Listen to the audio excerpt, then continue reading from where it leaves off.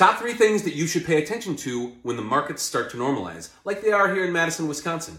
My name is Mark Gladue. I'm the leader of the Gladue team, along with Lauer Realty Group, and today we're going to look at the top 3 things you're paying attention to as a buyer in this market. The first would be interest rates. That's right.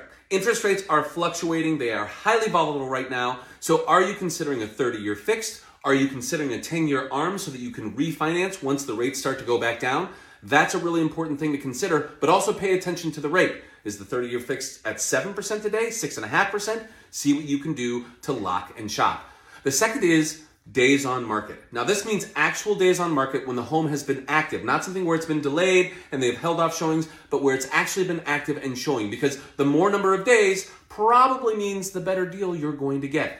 And finally, you want to look at price changes. Make sure your agent's keeping you apprised of any time there's a price change in the neighborhoods that you're looking at, so you can start to consider whether or not you need to pay full price for the home that you've been dreaming of.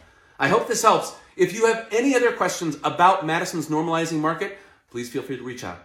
Thanks so much. We're glad you stopped by.